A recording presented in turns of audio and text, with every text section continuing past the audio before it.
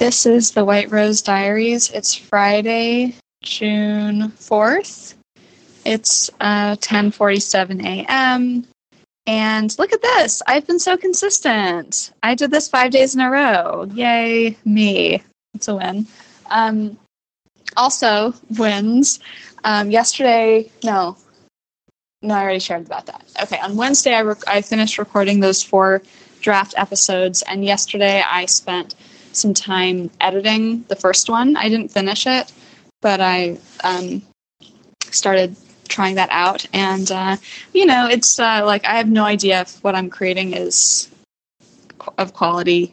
It's meant to be a draft and rough, so I'm not really aiming for it, but it was something, and it's kind of an interesting process where I recorded it from, basically I had my notes and outline, and then I recorded it, and then I sort of like put in music a little bit, and I've been keeping note of what are other things that I want to add in, and so I'm going to do that, and would love to finish that first draft of an episode today, which I think is possible. The other thing is that I think I may have a director on board. Really, really excited about this. It's the person who I've had several chats with who has helped inform this direction, and she's someone I've had a relationship with for a long time. So it's really exciting, and looking forward to seeing where that goes.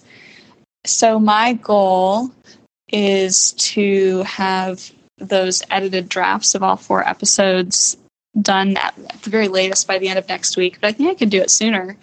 And then she and I are going to have a call to start talking about that the week after next. So that's pretty cool.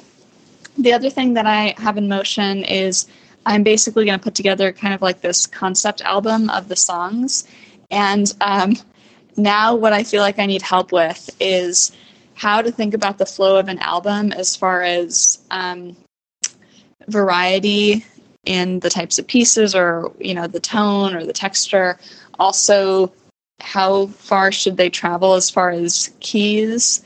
I might need to sort of change. Like, I haven't really thought about my music as an album before, and I don't really know what that means. So if anyone listening has thoughts, help!